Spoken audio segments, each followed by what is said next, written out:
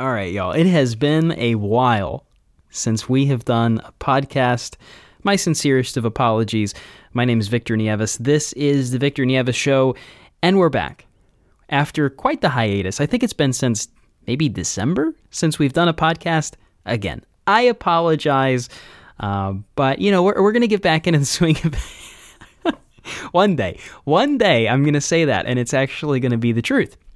But we will get back into the swing of it. Anyways, I want to talk about Christian nationalism today because this has become quite the boogeyman term. The left loves to throw this around. But of course, before we do that, let's start off the same way we always do. Very quickly, I want to give glory and honor to the only one deserving of glory and honor. That's my Lord and Savior, Jesus Christ. If you ever listen to me on one issue, I hope and I sincerely pray that you will take my advice, give it a chance, consider accepting the free gift of salvation that comes through the finished work of the cross and our Savior Jesus Christ. Now, with that said, let's jump into this conversation because the left loves to throw around baseless, undefined insults. They'll call you a fascist, a homophobe. They'll call you all sorts of different things and basically never explain what they actually mean. I mean, you've experienced this undoubtedly in your life, whether you've been called a xenophobe, a homophobe, a transphobe. Even in some cases, they'll call you a racist in contexts that make absolutely no sense.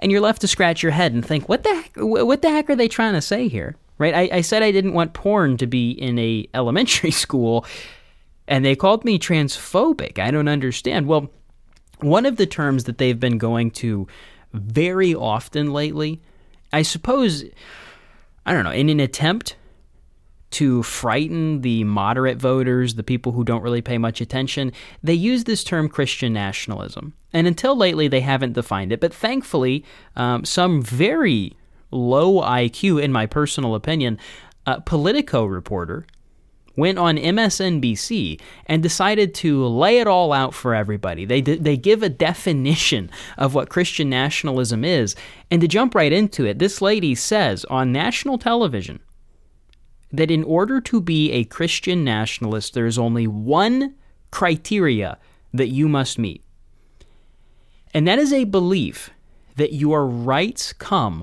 not from government, but from God. If you check that box, you are now, poof, magically a Christian nationalist. Now, ironically, you don't even have to be a Christian to hold that belief. Conceivably, you could be Islamic, Buddhist, I don't know. You could be a variety of different theistic worldviews. And apparently, now, welcome to the club, you are a Christian nationalist. Now, if in fact that is the definition that we're going to be operating under going forward, I will proudly own that label. If that is what it means to be a Christian nationalist, then sign me up 100 ways. I am a Christian nationalist. And you know what? I'm not the only one. The vast majority of Americans would also fit that criteria, and the people who coincidentally happened to found our nation, folks like Thomas Jefferson, the founding fathers were very clear about this. And I don't know if it's just that Politico reporters are not very intelligent human beings. I don't know if they're uneducated or if they're just intentionally dishonest. But I have to assume that this woman was vaguely familiar with the Declaration of Independence, wherein Thomas Jefferson very clearly makes reference to the laws of nature and nature's God, and he also very famously says, quote, "We hold these truths to be self-evident, that all men are created equal," get this, it's going to be a real shocker for the Politico folks, "endowed by their Creator with certain unalienable rights. Among these are the rights to life, liberty, and the pursuit of happiness." One of the most famous quotes in any document in all of human history, certainly of any of the documents of the American Foundation. You're talking about the Declaration of Independence. How does this woman not know that? The Founding Fathers understood that there is a power which supersedes earthly governments.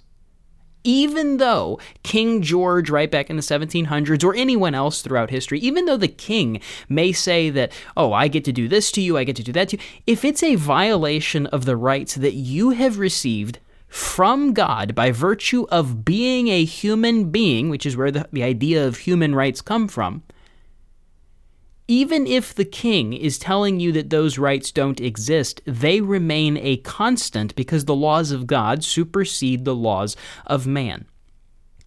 But the folks on the left who are so freaked out by this idea of quote-unquote Christian nationalism, they want to turn government into God.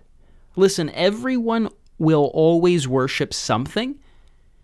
And even if you say that you may be atheist or you may be agnostic, trust me, you have a God.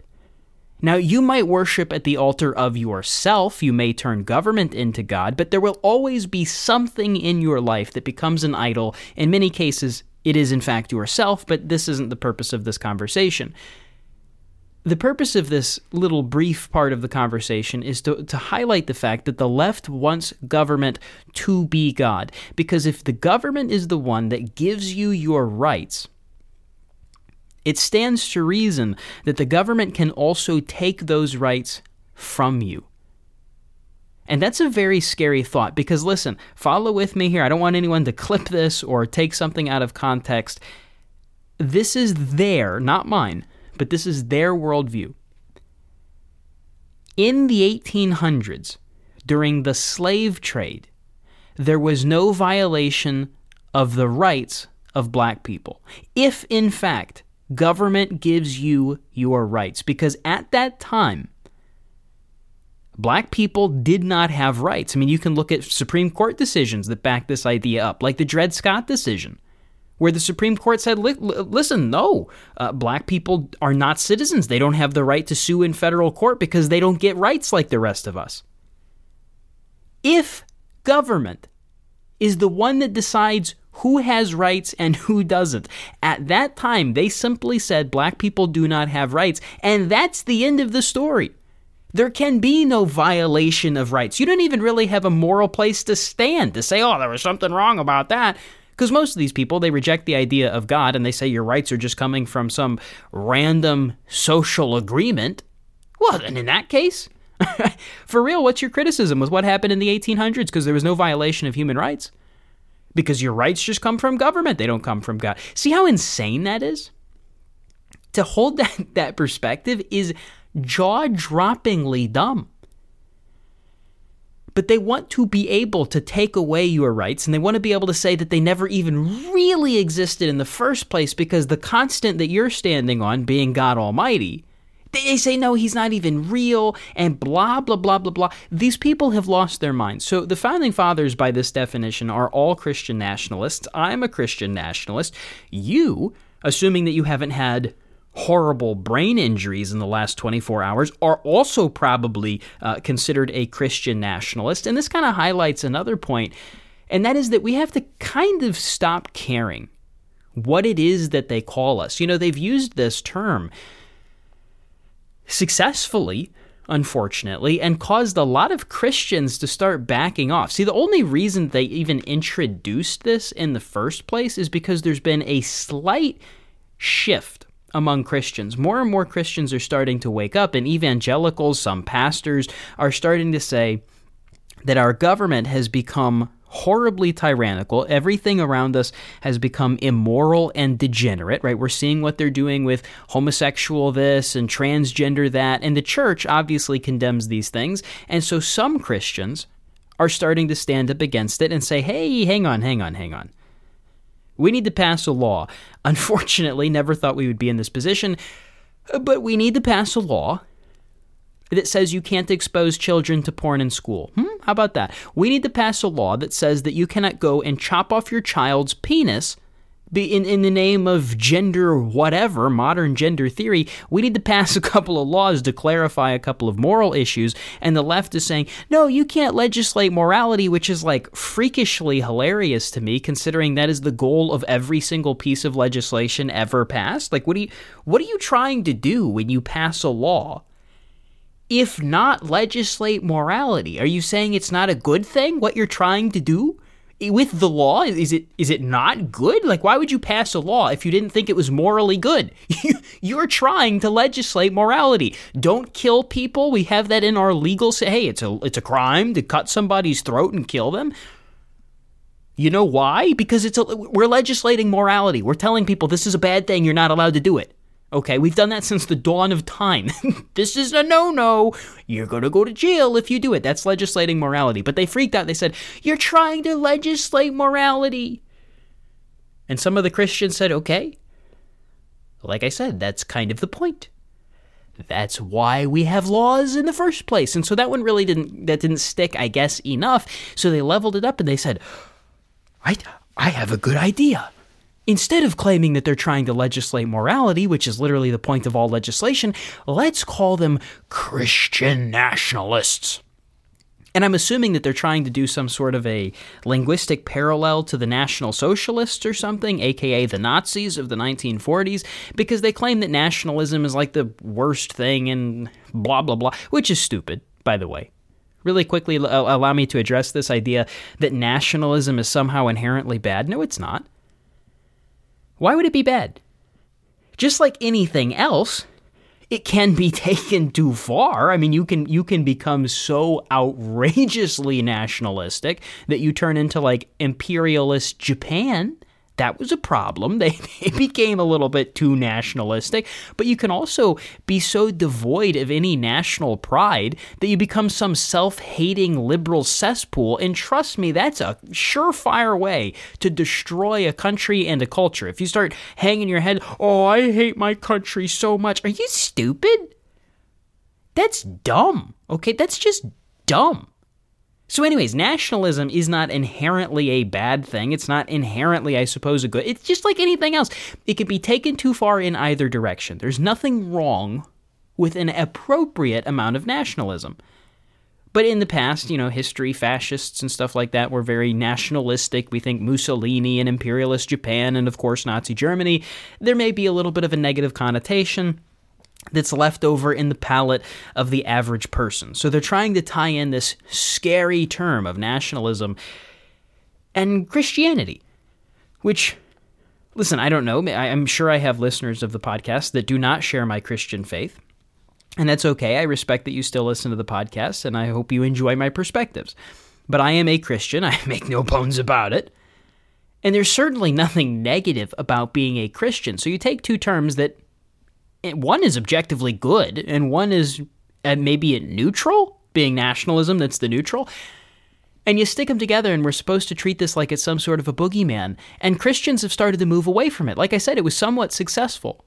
This push from people on the left, they've used it against pastors, and they said, that pastor over there is talking about how transgender stuff should be illegal. He's a Christian nationalist. And some of them backed off.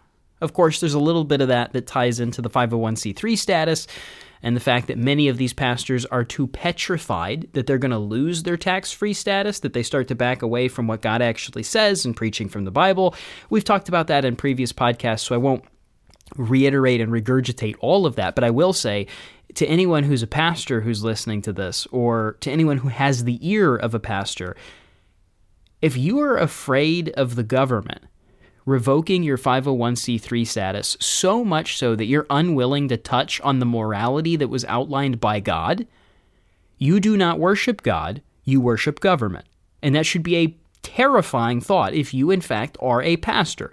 If you're so worried about what the government is going to do to you in the United States of America, give me a break, that you're going to change what you say from the pulpit, you desperately need to rethink your priorities as a pastor and as a man, okay?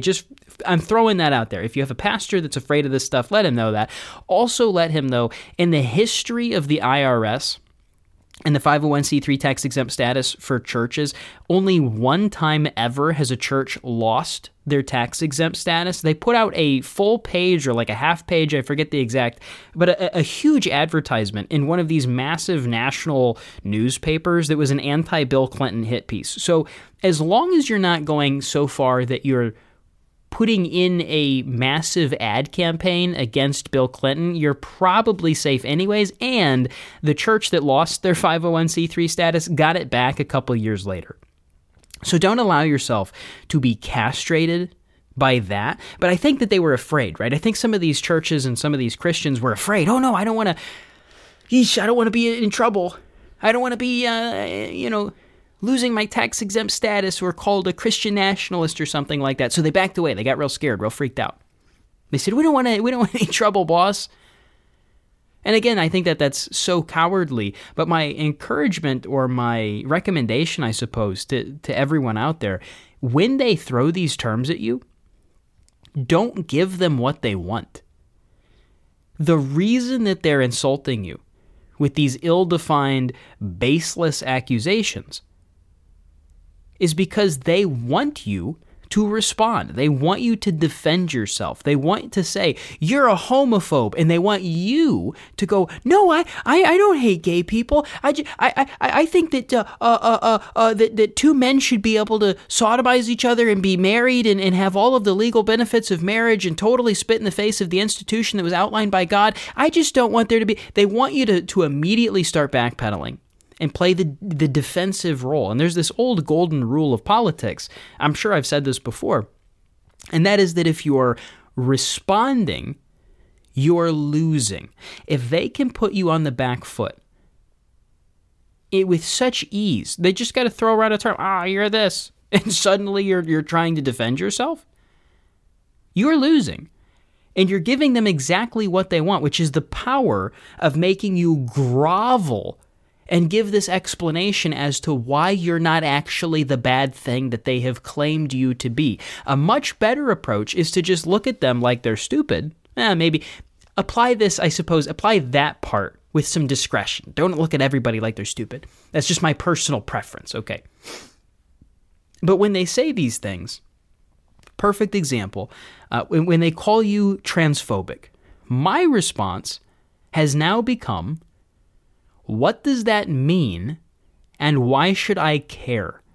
Immediately, they don't know what to do. Anytime somebody has called me a transphobe and I've responded with that, they look at me bewildered because they're so used to generations of conservatives that have backed off instantly the second that they throw an accusation at, oh no, I have black friends, I have gay friends, I'm this, I'm that. They immediately start to defend themselves. When you just stand exactly where you are and you say, I don't freaking care if you've just called me a Christian nationalist. What is that? And why is it bad? Tell me why. I don't care. Make them go and explain it because they never can. They don't know what these terms mean. And they certainly cannot tell you why it's a bad thing. And even if they think that they have some... it's a bad thing to be a Christian nationalist because you shouldn't be a Christian or you shouldn't be supportive of the nation that you live in or whatever it might be. I don't care. Okay, call me that 100 times. Like, whatever. If somebody calls me a Christian nationalist based on this definition, yeah, I'll stand on that. I'll say, yeah, you got that right. I am. Now what? Like, what are you going to do now? They don't know what to say. Every time. They have no idea what to say. So that's my recommendation to anyone who, kind of encounters this. But that's the news, I suppose. We'll keep today's podcast very, very short. I say this every time, but I will resume eventually posting podcasts with a little bit more of a schedule, a little bit more frequently. But let me know what you thought about it. Shoot me an email, thevictornievisshow@gmail.com. You can also shoot me a message on Twitter, Instagram, basically any of the social media platforms. My DMs are open. If you tag me, I will probably see it on any of those platforms. And I'll do my best to read all of those. Let me know what topics you want me to hit on in the future. I'm always looking for more things to make podcasts about. So anyways, until next time, keep me in your prayers. Keep your country in your prayers. God bless.